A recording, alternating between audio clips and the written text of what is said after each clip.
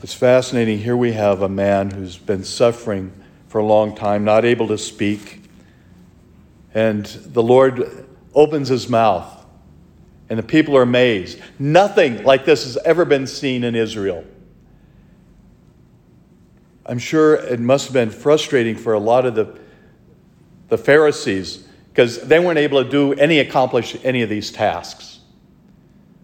They were so involved in the legalization of life that they failed to see the greater gift that God has for all his people. So they were amazed, and they wanted to destroy him because he was doing something they couldn't accomplish. But as the Lord is looking out at the disciples, and he sees that everything that should be being done for the people isn't being done, and he knows he's able to bring that accomplishment to the world through the instrument of the disciples. But he knows he's going to be more than just the 12 or the 72 to be able to reach the world. So he's telling them, you've got to pray for vocations. Not unlike today, we need to pray for vocations.